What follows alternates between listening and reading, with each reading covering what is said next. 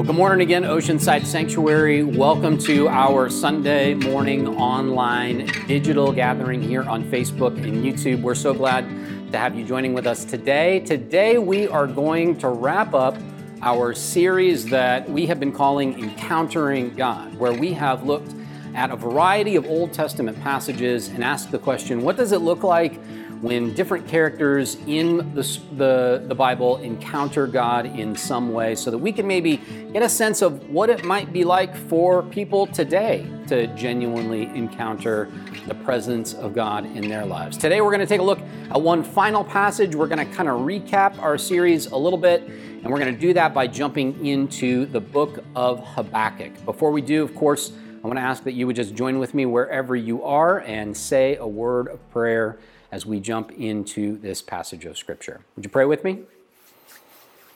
God, we thank you again for today, wherever each one of us are in the midst of this ongoing pandemic, whether we are worshiping at home or whether we are watching in our backyards or maybe from a classroom or even from an office cubicle, whatever it might be. We know that when we come to you and we bring our hearts to you, that you honor that by giving us a sense of your presence.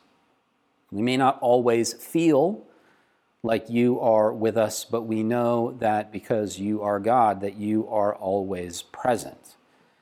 And so today, God, as we wrap up this series, we ask that you would give us some additional insight into what it looks like to be in your presence, to rub shoulders with a sense of your Spirit as you are at work in our lives and in the lives of the people around us. I pray that you would give us a bigger imagination for understanding what it means to encounter you.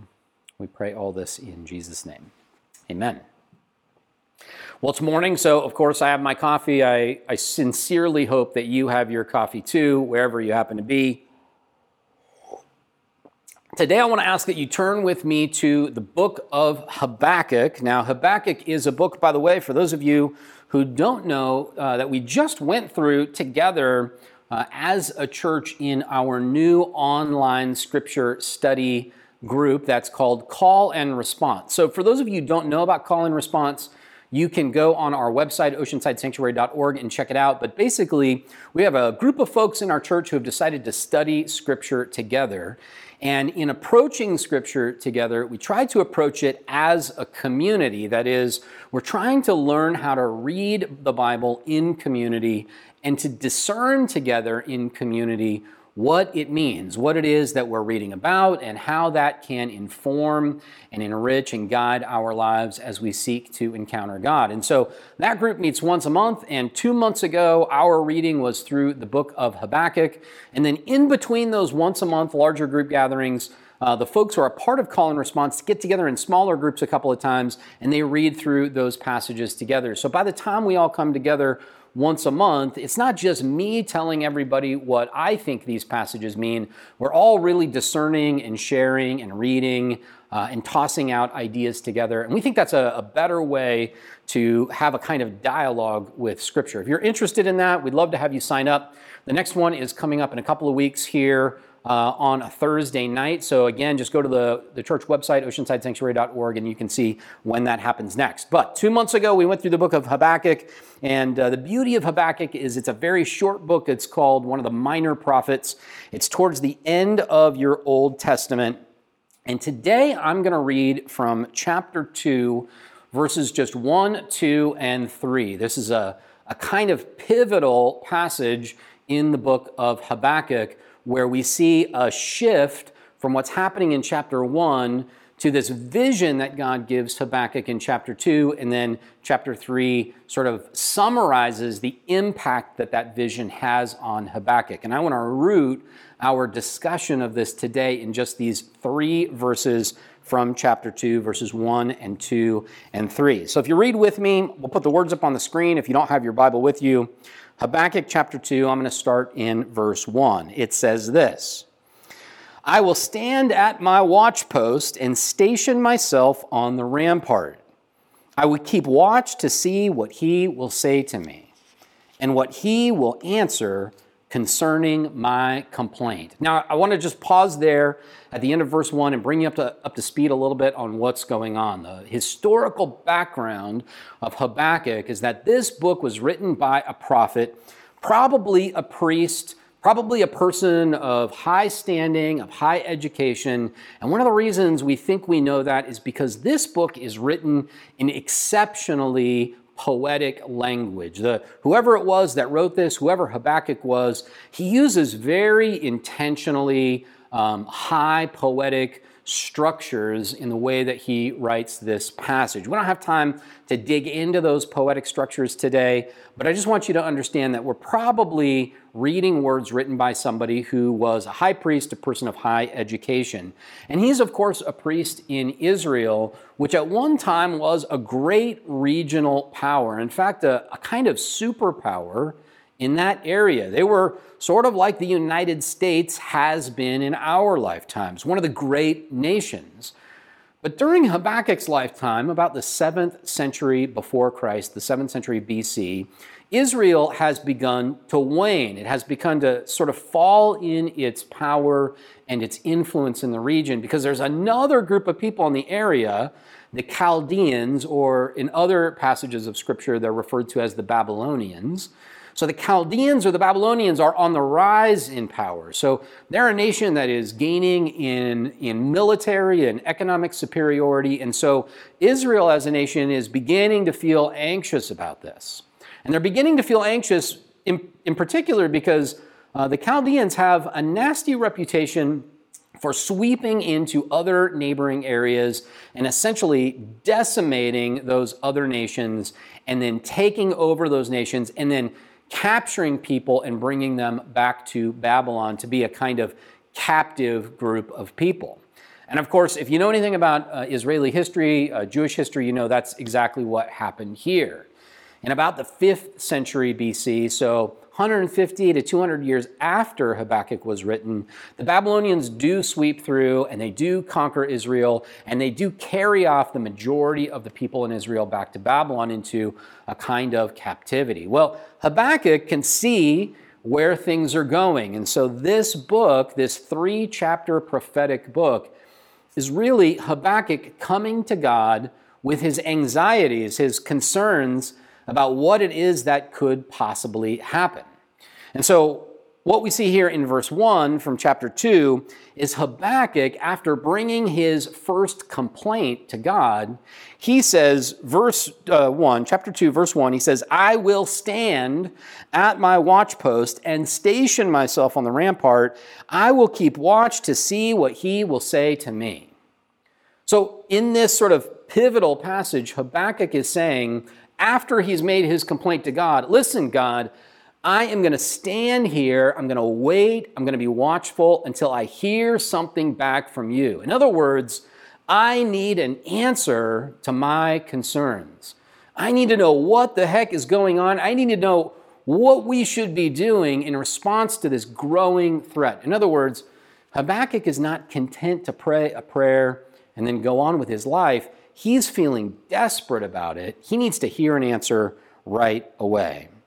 Verse 2, let's go on. Habakkuk says, Then the Lord answered me. So this is the encounter that Habakkuk has with God. Here, his second complaint, his second petition to God finally brings back an answer. Then the Lord answered me and said, Write the vision. Make it plain on tablets so that a runner may read it. For there is still a vision for the appointed time. It speaks of the end and does not lie. Now this, just these 3 verses here in chapter 2, is where we see the switch from Habakkuk bringing his complaint to God actually responding to Habakkuk. And God's response to Habakkuk, I think, is very helpful for us in trying to understand how to recognize genuine encounters with God, because that response carries with it God's characterization that his answer to Habakkuk comes in the form of a vision. In fact, one of the features we see in this book is that the language actually prepares us for this vision that Habakkuk is going to have. All throughout the first chapter, which we don't have time to visit today, all throughout the first chapter, there is all of this language about what Habakkuk sees, what he notices with his eye. In other words, much of the first chapter is Habakkuk talking about his vision, what it is that he sees. And here in chapter 2, verse 2, God shifts the focus from Habakkuk's vision, what Habakkuk sees, to a vision that comes from God. Again, verse 2, then the Lord answered me and he said, write the vision. Make it plain on tablets so that a runner may read it. There's another vision word there. Verse 3, for there is still a vision for the appointed time. It speaks of the end and it does not lie. So there is, in God's answer, some sort of vision of the end that he's giving to Habakkuk to help Habakkuk deal with his anxiety and his frustration about this growing threat of the Chaldeans. Now, the first thing that I really want you to notice about this passage are some of the similarities with the earlier passages that we've read. And the first thing that comes to my mind, of course, is that Habakkuk is a stubborn listener. Habakkuk is not just somebody who is content to pray, but as we saw in chapter 2, verse 1, Habakkuk is going to stand. He makes a vow that he will stand on the wall or on the rampart until he gets an answer from God. And we saw that same kind of stubbornness, I think, from Abram in Genesis chapter 15. In fact, from Genesis chapter 12 through 15, we see again that Abram was silent, but finally in chapter 15, Abram speaks out and he brings his complaint to God. He essentially says to God, listen, what you have told me up to this point is just not enough. I need more. And it was just that persistence we saw in Genesis 15 that prompted God to respond to Abram and give him that vision of the stars. Similarly, I think we see a kind of stubbornness in Hagar, although Hagar's stubbornness takes a different kind of character altogether because Hagar's stubbornness is really the perseverance to survive no matter what her enemies throw at her. And of course, for Hagar, her enemies were the members of her own household. Even though they were her captors, even though Abram and Sarah essentially took Hagar away as a slave, that was all she really knew as a family. And so when her enemies came in the form of Sarah and Abram, and maybe even her own father, the Pharaoh, who gave her up, what we see in Hagar is that stubbornness, that will to survive. That perseverance that allows her in the wilderness to finally hear and receive provision from God in a place of suffering. I think we also see that same stubbornness in Shiphrah and Puah when we talked about how they stood against the edict from Pharaoh to murder all of the Hebrew male children. I think we see that same incredible stubbornness, that same audacity from Moses, who stands on Mount Sinai in front of the almighty, all-powerful God, who says to him, let's just wipe out these terrible people at the bottom of the mountain, and you and I, Moses, will go and we'll find a new people. And Moses looks at God, the creator of the universe, and stubbornly says, no, let me remind you of your promises. Here again, I think we see in Habakkuk that same kind of stubborn will, that unwillingness to take no for an answer, that unwillingness to settle for no answer at all. And I think that's really helpful for us as we face sort of the difficulties and the anxieties of our lives, as we come in prayer to God or in worship to God, or we turn our backs to God because we suddenly simply think that it's useless to do so.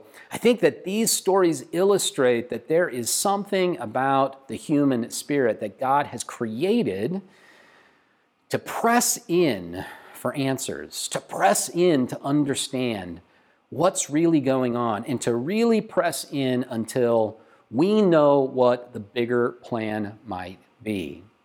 Sometimes we might think that that's presumptuous or arrogant, but these stories tell me that God has made me and made you to be the kind of people who do not give up, who press in and insist that God respond to us when we are in our worst places. Another thing that I notice about these passages that Habakkuk, I think, helps to illustrate is that all of these examples of how we encounter God, or rather how we see the characters in the Old Testament encounter God, is that even though there are some things in common, like a sense of perseverance or a sense of stubbornness, the other thing that we notice is there's almost nothing else in common about the way that people encounter God.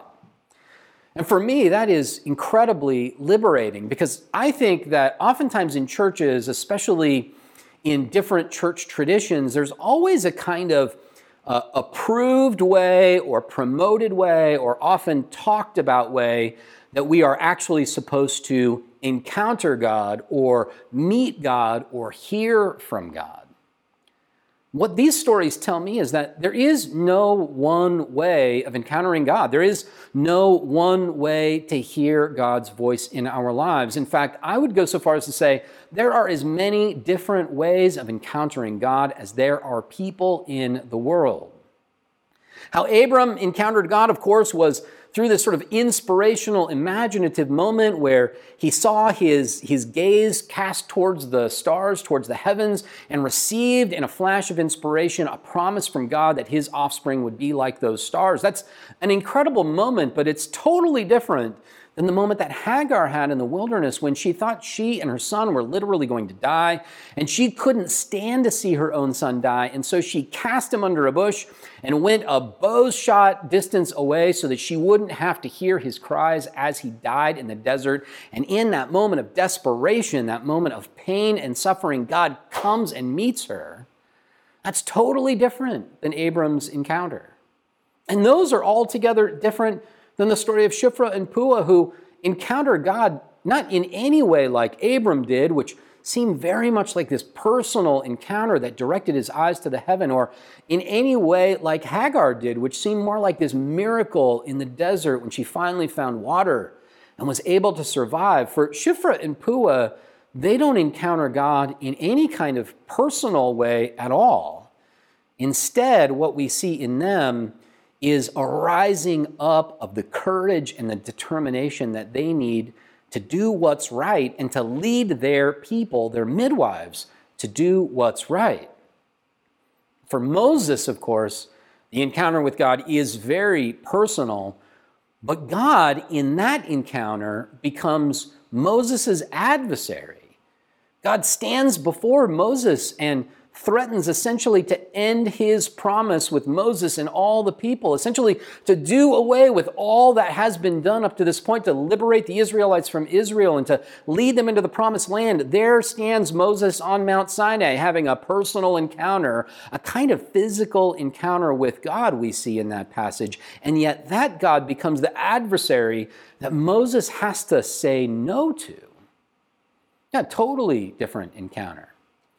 And here, with Habakkuk, what we see is some kind of sense through the impartation of a vision of the future that God has something good in response to this growing threat from the Chaldeans. So this is less personal than Moses' encounter. It's more similar to Abram's encounter. But instead of like this inspiration through nature, through the stars in the sky, Habakkuk receives an altogether different kind of vision, a vision of the future, a promise of the future. Now, what I think is really important for us to take away from this is that there is no one prescribed way that I have to hear from God. There is no one prescribed way that you have to hear from God.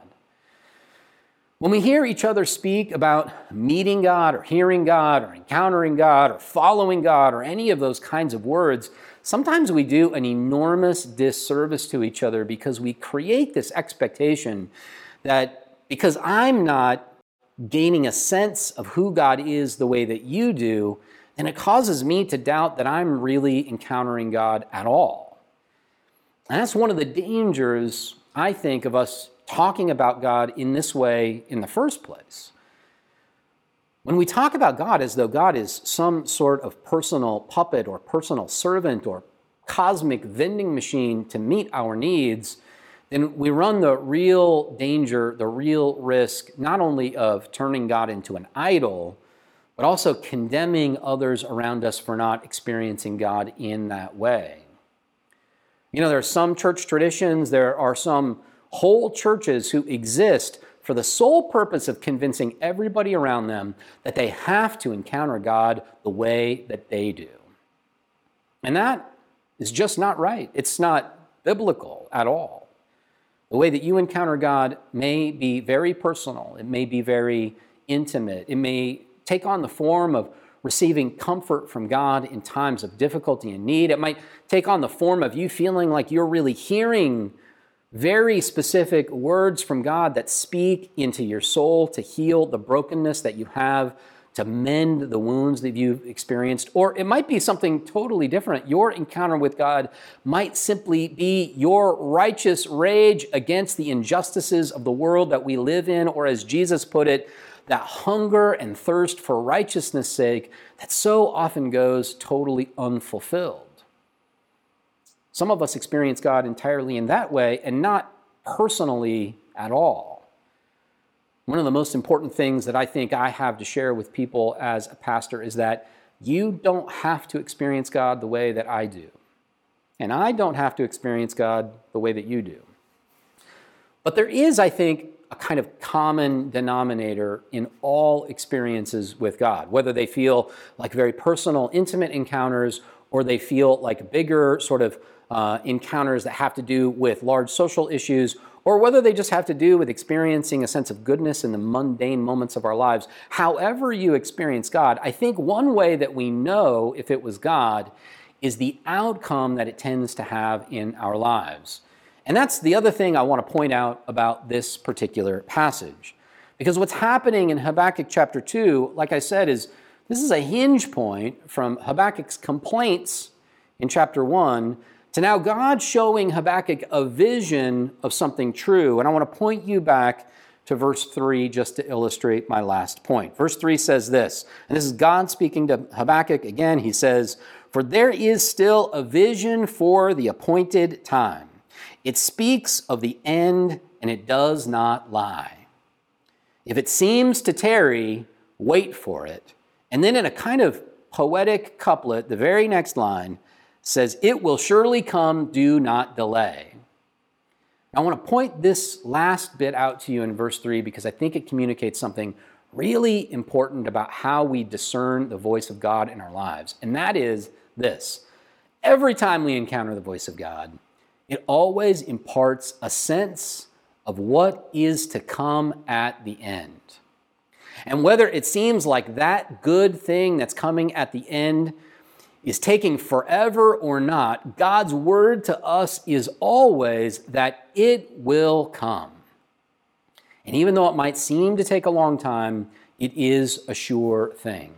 In fact, if you were to read the rest of Habakkuk 2, which we don't have time for today, but I would encourage you to do so, one of the things you'll see is that God seems to sort of paint a picture of this vision by showing in the rest of chapter 2 that those who appear to be so strong, meaning the Babylonians, those who appear to have all the power, those who appear to be so wicked will in the end get what they deserve.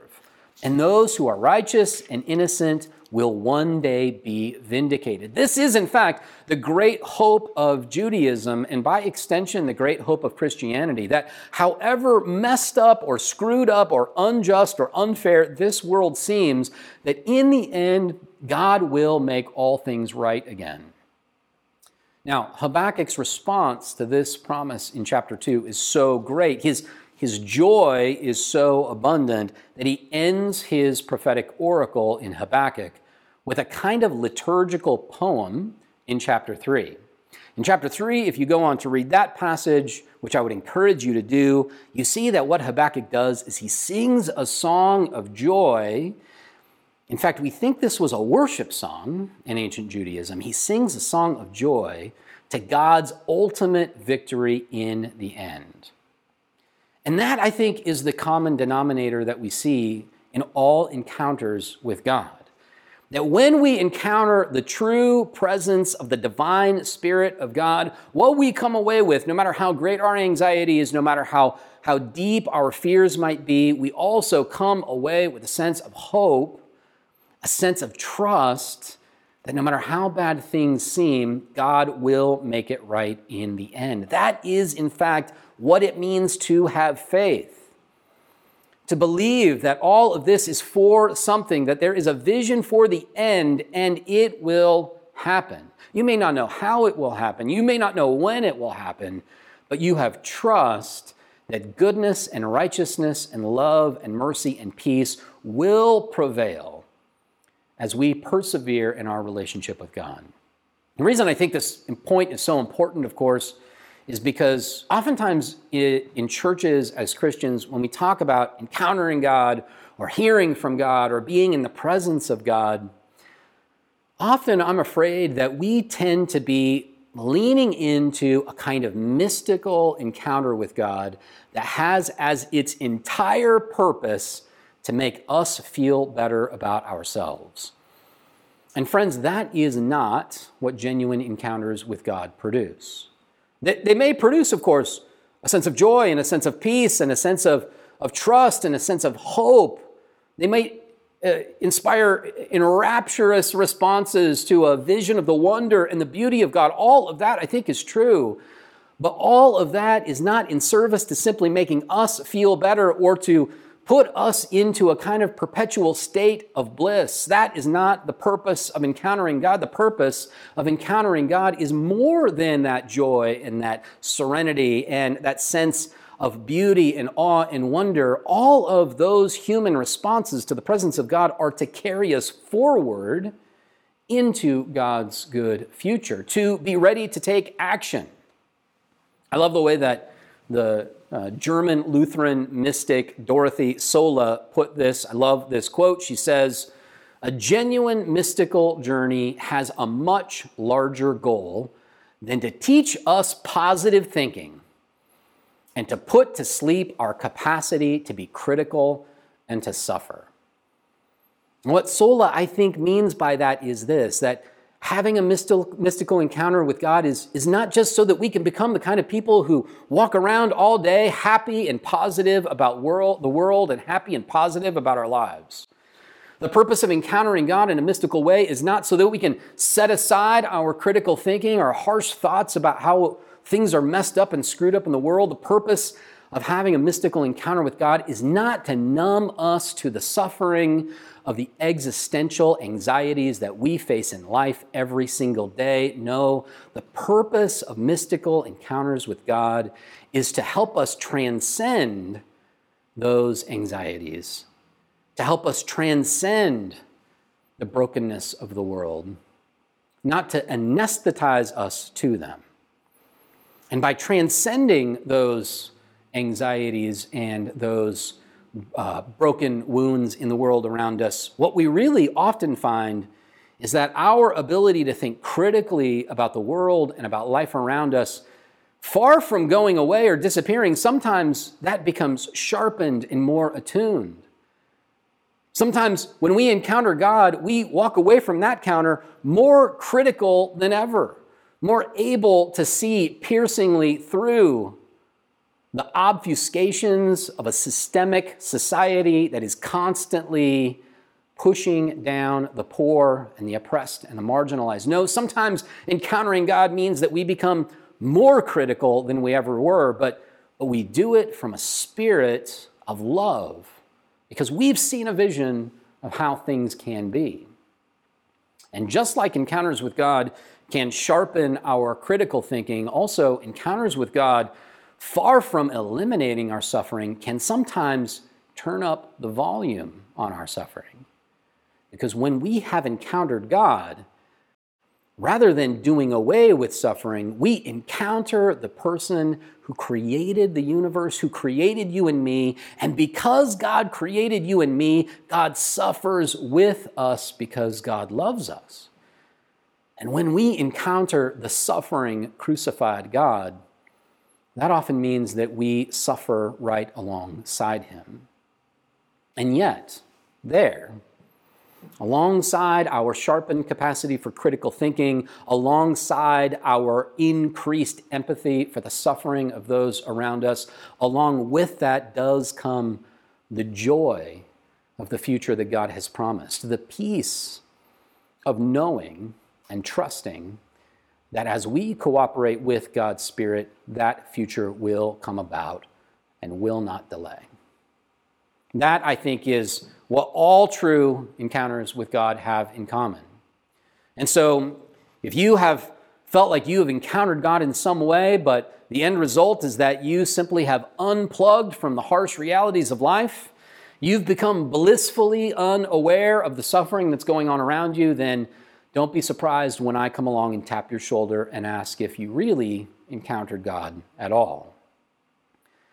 Today, what I want to do is invite you in your Facebook comments to just share how you have received a sense of God's promise for the future in spite of how things might be difficult. How have you, like Habakkuk, received a sense of a vision for how things could be better, even though it seems like that is a very long ways away? So that could be something small. It could be something about your own life, some sense of a hopeful future that you feel like God has promised you, or it could be for your family, or it could be for the church, or it could be for any social group that you are a part of, because any group we're a part of involves human suffering and frailty and brokenness of some kind. And I think God's Spirit always speaks into those moments. So if you would, on Facebook or YouTube today, be so bold as to just jump on and put your comments in there and share, when has God given you a sense of a better future or hope for a better future that you can trust and rely on? I hope you guys are having a great week. I hope you're staying healthy and safe at home. I want to ask that you just join with me one last time for prayer before we wrap up our worship today. God, we thank you again for this opportunity to read these words from Habakkuk. We ask that you would inspire us with a sense of trust, a sense of vision for what you are bringing us to as a church in this community, in downtown Oceanside, in North County. What is the future that you are calling us to? And how can we partner with you to do that? We pray all this in Jesus' name. We hope you enjoyed our service today. We've got a couple quick announcements before we head off. And the first is always, if you're new, if you're just checking us out for the first time, or if we haven't gotten a chance to get to know you, you can head on over to oceansidesanctuary.org/contact and let us know who you are. Let us know how you found us. Let us know if you have any questions. We'd love to get to know you more.